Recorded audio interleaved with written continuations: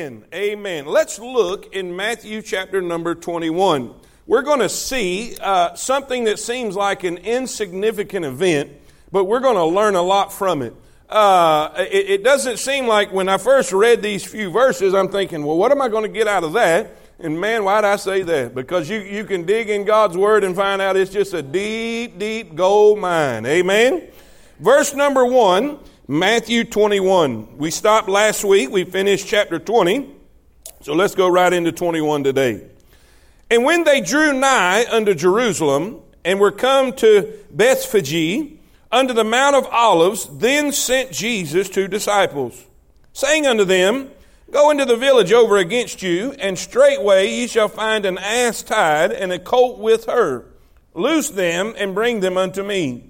And if any man say aught unto you, ye shall say, The Lord hath need of them, and straightway he will send them. All this was done, that it might be fulfilled, which was spoken by the prophet, saying, Tell ye the daughter of Zion, Behold, thy king cometh unto thee, meek and sitting upon an ass, and a colt the foal of an ass. And the disciple went and did as Jesus commanded them, and brought the ass and the colt, and put on them their clothes, and they set him thereon. And a very great multitude spread their garments in the way. Others cut down branches from the trees. We know from the other Gospels these were palms, and strawed them in the way. And the multitudes that went before and that followed cried, saying, Hosanna to the Son of David. Blessed is he that cometh in the name of the Lord. Hosanna in the highest. And when he was coming to Jerusalem, all the city was moved, saying, Who is this? Who is this? It's a great question. And the multitude said, This is Jesus, the prophet of Nazareth of Galilee. Let's pray. Dear Heavenly Father, Lord, we are so grateful to be in your house. We're so thankful for an opportunity to study your word, to learn, to grow, to develop. Lord, to be better disciples this week than we were last. I pray that you'll bless everybody that's under the sound of my voice. I pray that you'll open their mind, open their ears to understand and comprehend your word. Lord, we know this is God's holy word. This is not the Wall Street Journal. This is not the Coleman Tribune. This is your word, and it is spiritually discerned. And we need the Holy Spirit to illuminate our minds and help us to understand your word. God, I am in desperate need of your touch, Lord. I pray that you'll help me. Don't let me say anything I shouldn't, and don't let me forget anything I should. And God, we will give you all the glory, all the praise, all the honor. You are worthy of it all. And God will thank you for it. In Jesus' name we all pray. And all of God's people said, Amen. You may be seated. You may be seated there at Fairview. We find Jesus coming into the last week of his ministry here on earth before his crucifixion. He has left Jericho. We were in Jericho last week, and he has left Jericho, ascending up to Jerusalem. He has spent a little time in Bethany with his good friends, Mary, Martha, and Lazarus. It hadn't been long that he had raised Lazarus from the dead.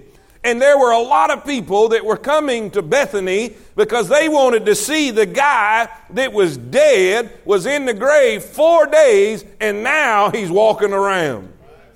And so they were intrigued by that. They saw and they heard about this miracle. So there's a crowd there in Bethany. We got to understand that this is Passover season, and people come from all over the world to Israel, to Jerusalem specifically, the city of Jerusalem, to worship at the temple at Passover. It is estimated that there were probably 2 million people here in Jerusalem at this time. Now, you got to understand, the city wasn't that big, so it was packed. There was tons of people. So is everybody with me? Say amen. And now we see the coronation of the king. The title of your lesson, the title of this message today is the coronation of the king. If you've been following us from the very beginning of this study, we know that Matthew is the gospel that describes the Lord Jesus as the king. One describes as the servant, one the Son of Man, the Son of God in John. But Matthew wants you to see Jesus as the King. And rightly so, because He is the King of Kings and the Lord of Lords. Amen. He is our King. He is Israel's King. He is Israel's promised King. He is Israel's promised King. You got to get that. You got to see that God promised them a long time ago that He would send a king, another one in the lineage of David. He prophesied a Messiah would come, and this is what you got to see. Jesus is presenting Himself in a very public way that He's the king. So they would, I went and I looked in the Old Testament and I seen times, if you will go, this is just, if you want to do this, just for background work, you can go read where Solomon was, he was presented king. David said he would be the next in line and put him on his own mule and rode him around so it would represent to the people this was the new king. And so this is what reminded me of this. Here Jesus is on this colt and He is riding into Jerusalem. Some people have called this the triumphal entry. And so that's what we're going to look at today. You say, well, preacher, what in the world can you take from this? Oh, wait till you see. Amen. So let's just go down these verses. Let's just go down these verses and study them as we come. And the first thing we see, in my estimation, what we see is the prophecy. So if you're taking notes, I want you to write this down. Number one, I want you to see the prophecy. We see Jesus. How many of y'all know Jesus doesn't do anything by accident? Everything Jesus does is calculated. Everything Jesus does is planned. Everything Jesus does has a purpose behind it. So this was not, he was not all of a sudden real tired and didn't feel like walking anymore. Are y'all with me? Say amen. There's a prophecy behind this. Look what it says. This whole idea of riding into Jerusalem on this colt was planned. Look what it says in verse number 4. Verse number 4. If you're there, say amen.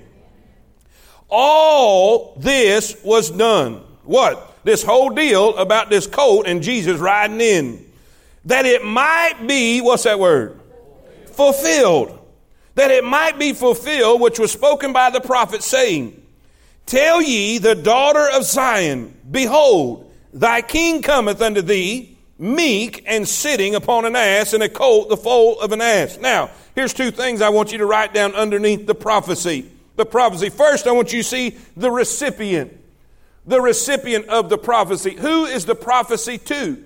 It says, tell the daughters of Zion. That means the Jewish people, the Jewish nation, the inhabitants of Jerusalem. Tell them. They need to understand this is to them. This is for them. Now, why is that important? Why is that important? The Bible says that Jesus came unto His own, and His own received Him not. They didn't recognize Him. They rejected Him. Now, here's a problem. They should have known. They should have known.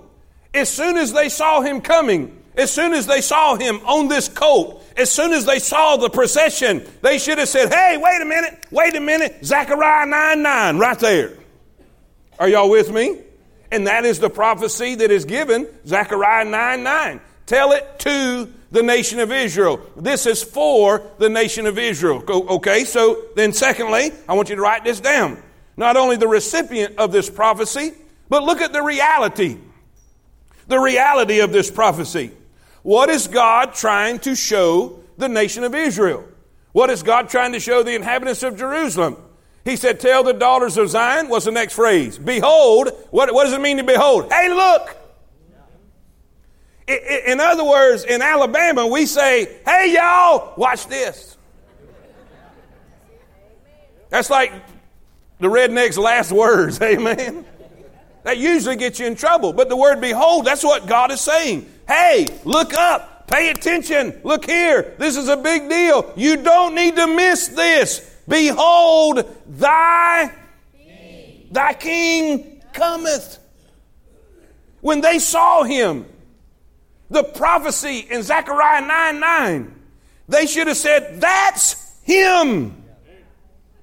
That's Him. No doubt about it. That's Him.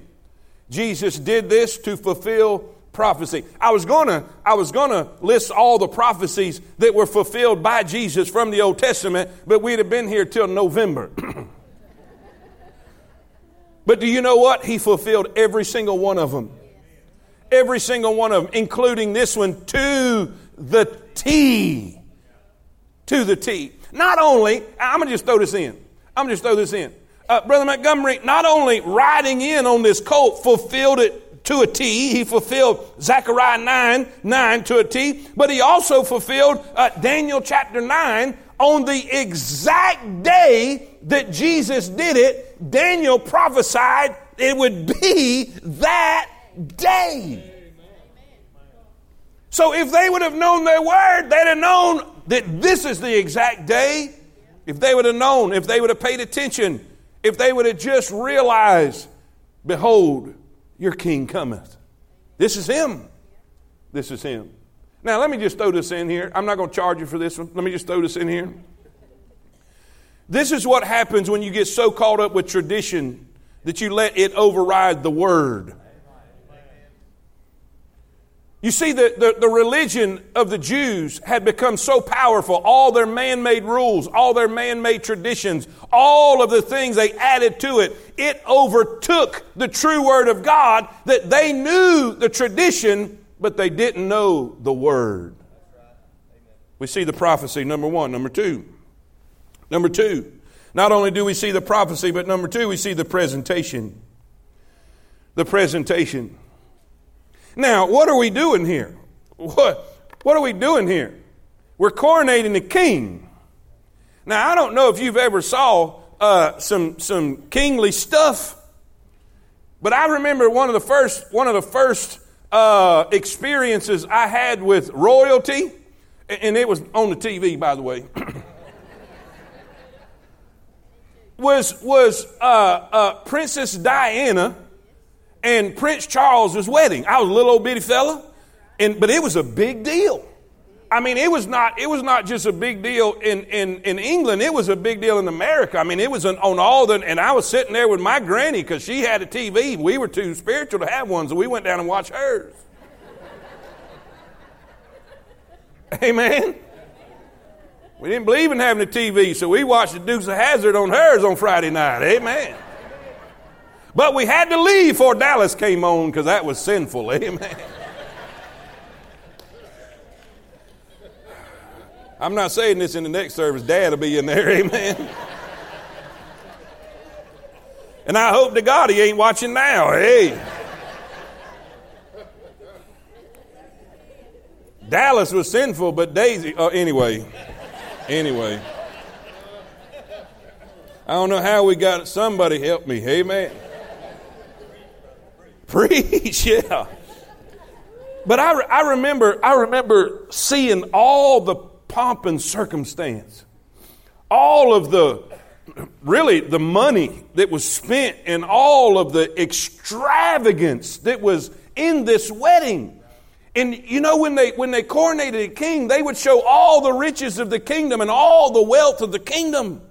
Man, I was reading and studying behind this and seeing where some of the queens that were coronated and what they were given in the size diamonds that was in their crowns, and all unbelievable extravagance.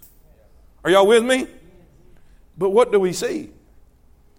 He says in the prophecy, he's going to come lowly. Lowly. Zechariah 9:9, lowly. And here in Matthew, it says meek. We see the approach. The approach, if you're writing things down. How was this coronation presented? How did the people see it? We see the approach was meek. He did not come in wealth, but in poverty. He did not come in grandeur, but in meekness. He did not come to slay Israel's enemies, but to be the sacrifice to save mankind. You see, you got to understand, this was not the time of his glorification. This was the time of his humiliation.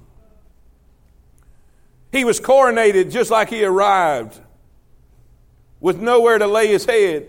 Was born in a stable. Was born in a cattle trough, if you will. Are y'all with me? Let this mind be in you, which was also in Christ Jesus, who being in the form of God, thought it not robbery with God, but made himself of no reputation. Took upon him the form of a servant, and was made in the likeness of men.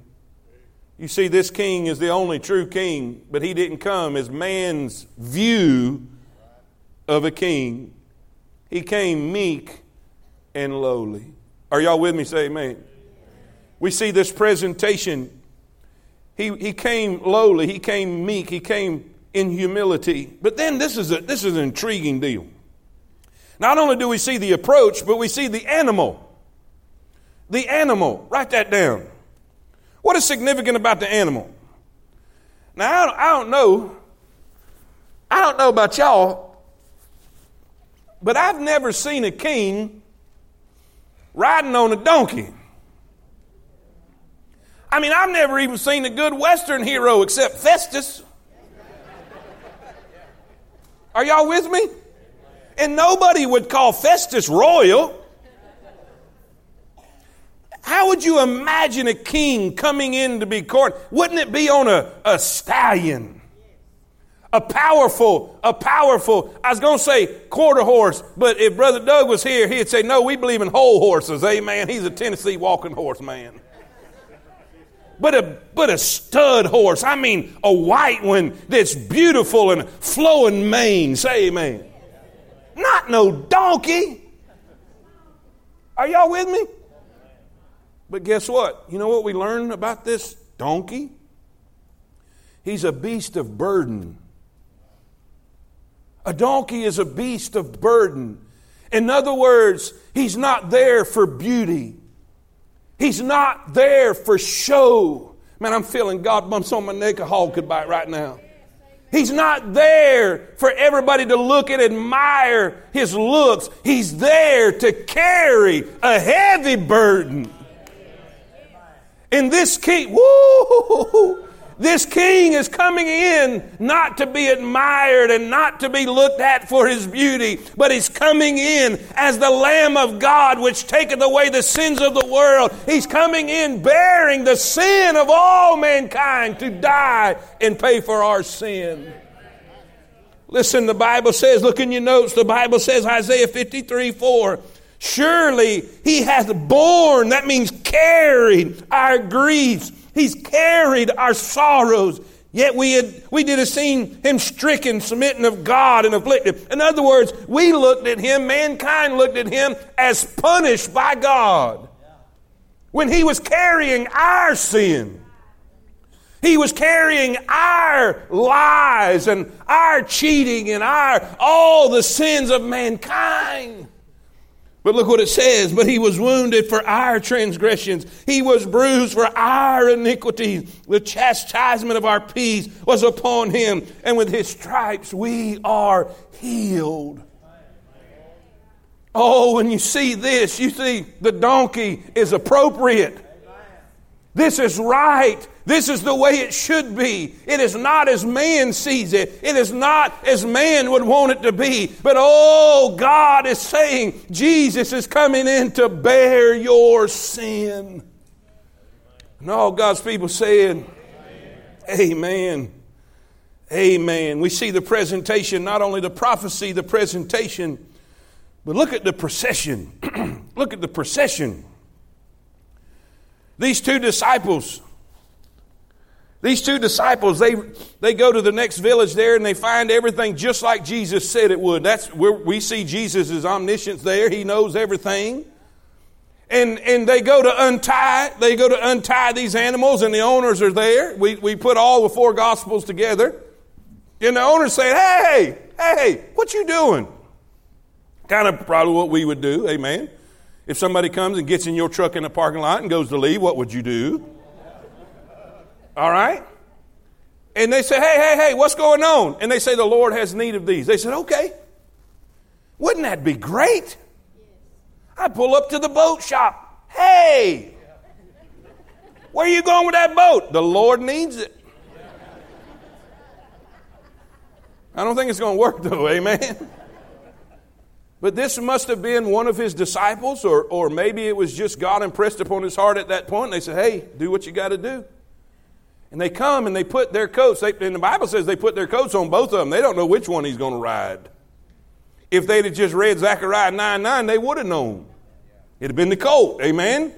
But they put these coats on him, and they start descending from the Mount of Olives.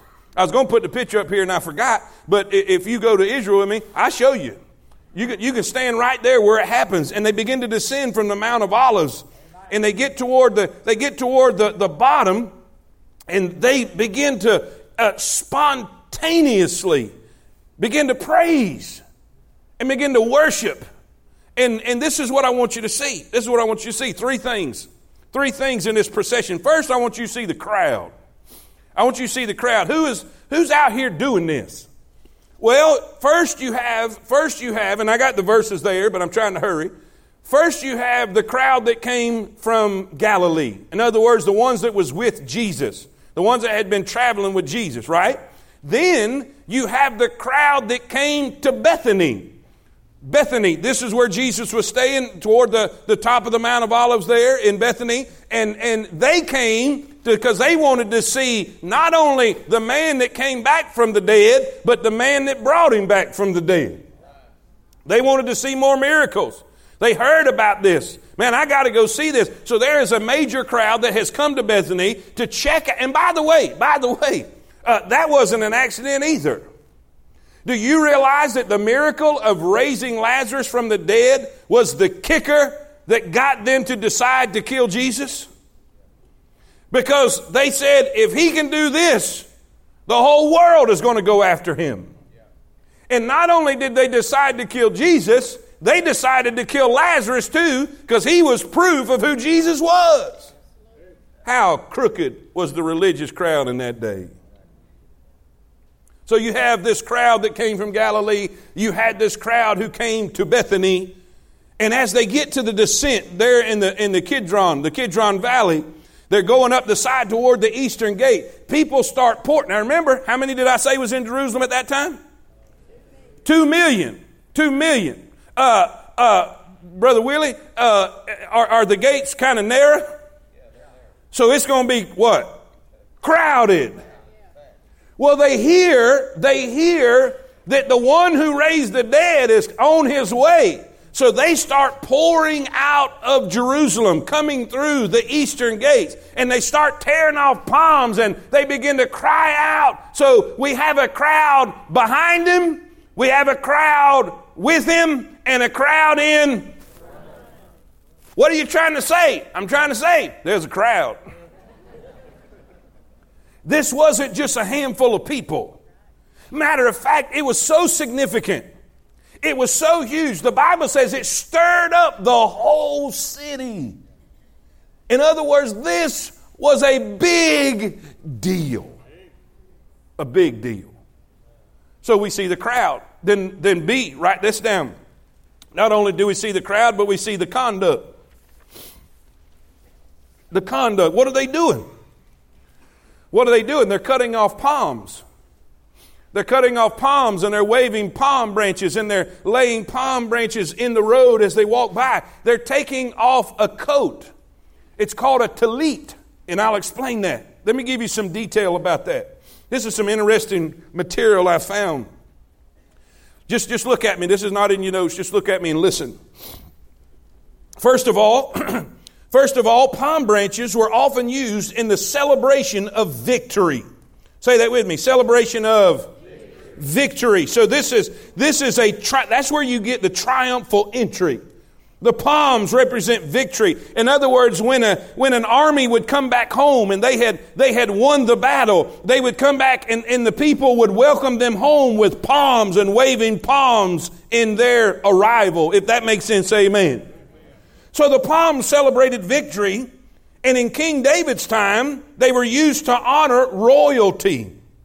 This fact of the history of palm branches makes a perfect connection to the true identity of Jesus as the King of Kings. Not only that, but palm branches also represent Jesus being worthy as high priest.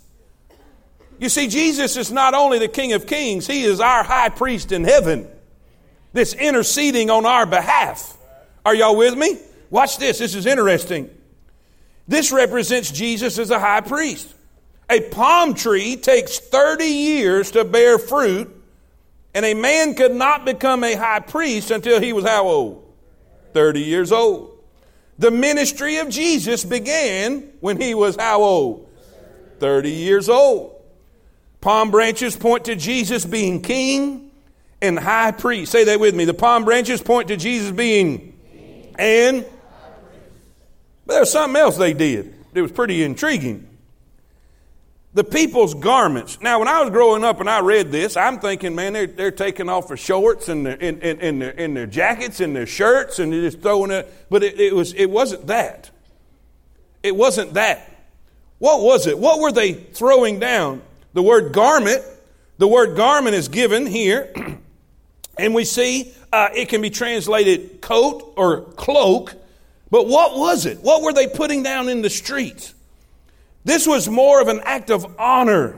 This was an acknowledgement and a declaration that Jesus was the King of Kings, the promised Messiah. The word garment here is the word talit. Say that with me. Talit, which is a prayer shawl. How many of y'all seen those prayer shawls where they would put them around them and they would pray at the Wailing Wall? Listen, this prayer shawl, it was a seamless garment with four corners, with a tassel attached to each of the four corners to remind the Jewish people of all the commands of God. Now watch this. This is so good. On the collar, the Hebrew letters spell Lord of Lords and King of Kings. You hear that? On the collar of the talit, it is spelled Lord of Lords, King of Kings, as a symbolic reminder of the promised Messiah. By laying their talits down in the road as Jesus come by, the people were acknowledging Jesus as God's promised Messiah. They were declaring that Jesus was the one worthy to be called the Lord of Lords and the King of Kings. Whether it was the palm branches or the talits, it all pointed to Jesus being the Messiah, the high priest, the King. Somebody say amen. This is getting bigger and bigger, isn't it? These people, not only do we see the crowd, we see the conduct, they're waving palm branches. I mean, it is causing a humongous commotion. They are shouting and they're praising. Now, write this down. We see their cry. Not only do we see the crowd, we see the conduct, we see their cry. Hosanna! Hosanna to the King! Hosanna in the highest! Hosanna in the heavens! Blessed is he who comes in the name of the Lord. You see, their cry is very significant too. We get that from Psalms 118. And the word Hosanna means, and I got it in your notes so you don't have to look it up, it's right there. The word Hosanna means save now. Say that with me. Save now. Say it again. Save now. They were excited. You see, year after year, they had heard about a Messiah. They had heard from their grandfather and their great-grandfather and their great-great-great-grandfather that God would not leave them without hope, and God would not leave them without a promise that God would send a deliverer, God would send a Messiah, God would send a promised King. Are y'all with me? Now all of a sudden a dude shows up and he's healing everybody. He's walking on water. He's turning water into wine. He's taking one lad's lunch and has the biggest fish buffet that's ever been known. He's telling the storms, peace, be still. He's casting demons out of demon-possessed people. He's doing things that nobody else has ever done. He's talking like nobody else has ever talked. There's nobody like him. He's even raising the dead. This has got to be him. Now watch. Everything sounds pretty good, doesn't it? Well, this is great.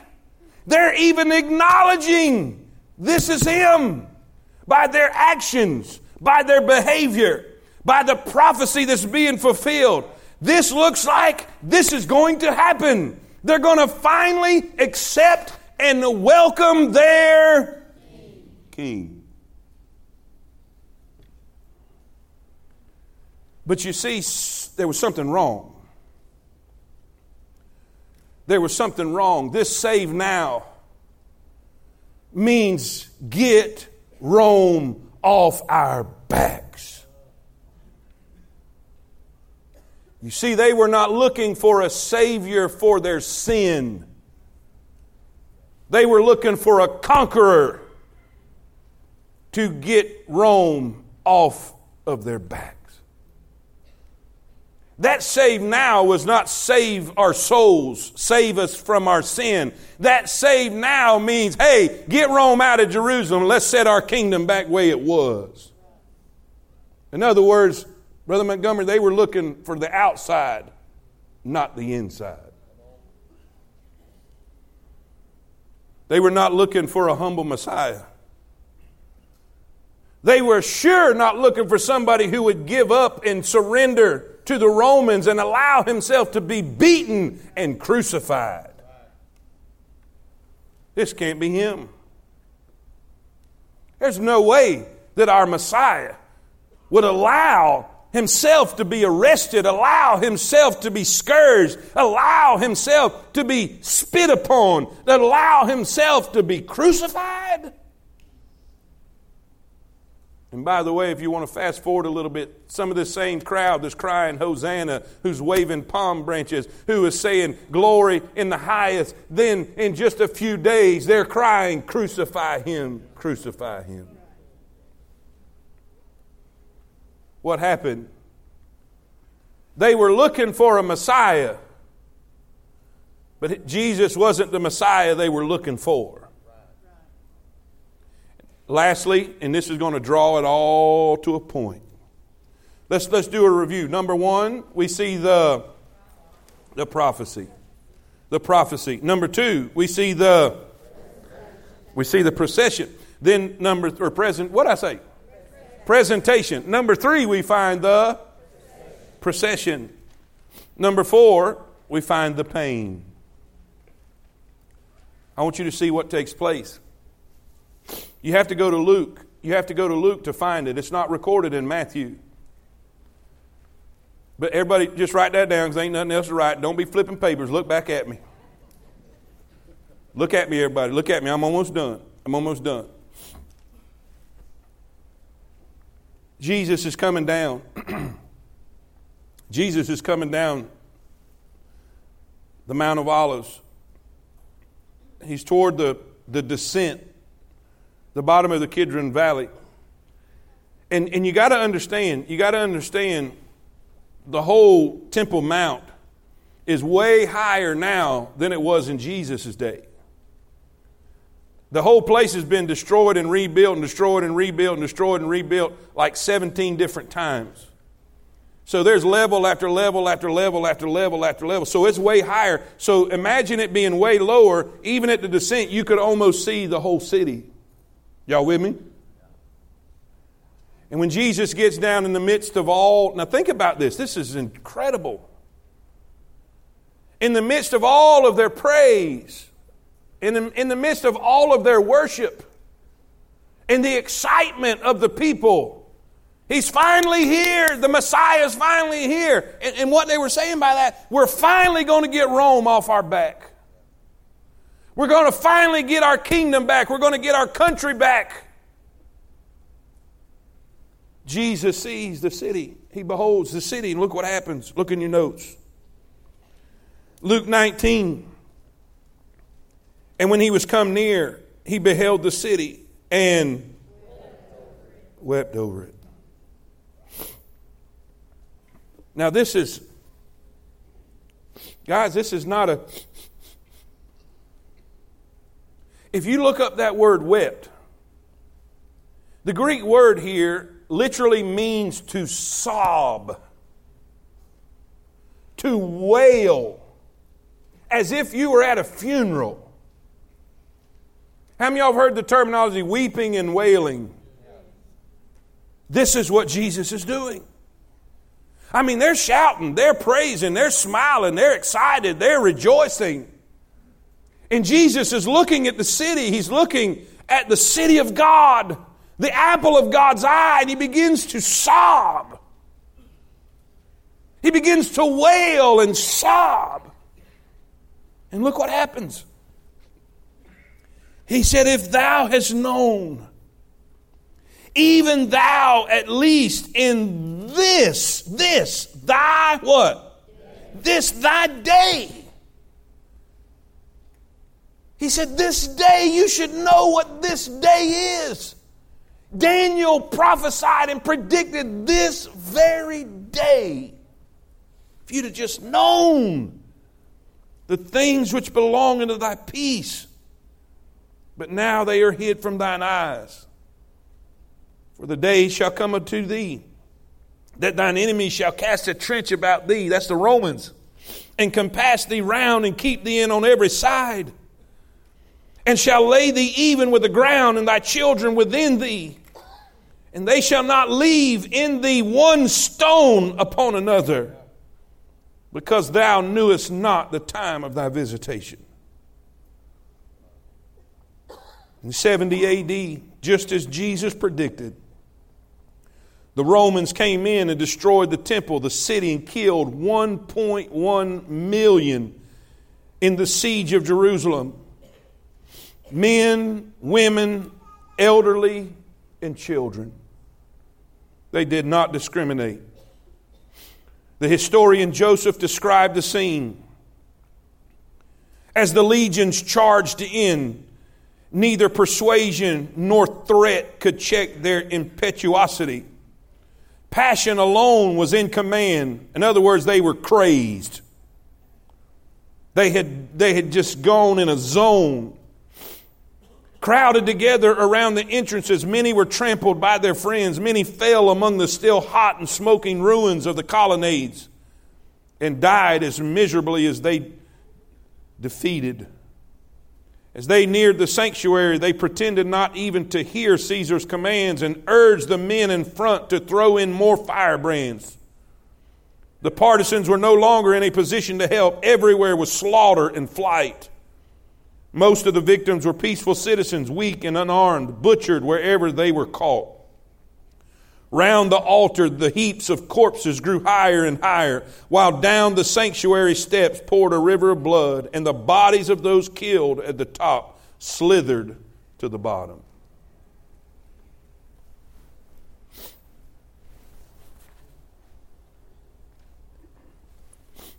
Jesus sees all that, and he knows all that. And here he is, in the moment of his coronation, weeping because of their unbelief. He came unto his own, and his own... Look at me, everybody. Look at me, everybody. How do we apply this? How'd they miss him? How'd they miss him? They were looking for the Messiah on the stallion, not the humble sacrifice. They were looking for a deliverer, physically speaking. But Jesus came to deliver them from their sin. And by the way, he's coming again. In Revelation chapter 19, we find the recording of his second return. And ladies and gentlemen, it ain't a donkey this time. Whew, I'm feeling them again. He's coming on a white horse. You know why? Because he's not coming to die. He's coming to defeat. He's not coming to serve. He's coming to reign. And the problem with Israel is they were looking for that one the first time. Now, how do we apply this? I wonder how many times Jesus has shown up to help us and we didn't recognize because we were looking for a different Jesus. How many times has God shown up in our life and we think God didn't care and God missed us, but God showed up to fix it, but it didn't look like what you were looking for. It's kind of like the man in the flood. The flood waters were rising. The man gets up on the roof of his house, and a big four-wheel drive comes by and says, "Come on, man." And he said, "Nope, I'm trusting God will deliver me." So he leaves. Next, the waters are rising. Here comes a boat. He said, "Hey, man, come on." He said, "Nope, I'm trusting God will deliver me." Next comes a helicopter. The water's already to the top of the roof. He said, "Come on." "Nope, I'm trusting God will deliver me." He drowns. He gets to heaven. And he's standing before God. And he said, "God, what happened? You let me down. I thought you was going to deliver me." He said, "Son, I sent you a truck, a boat, and a helicopter."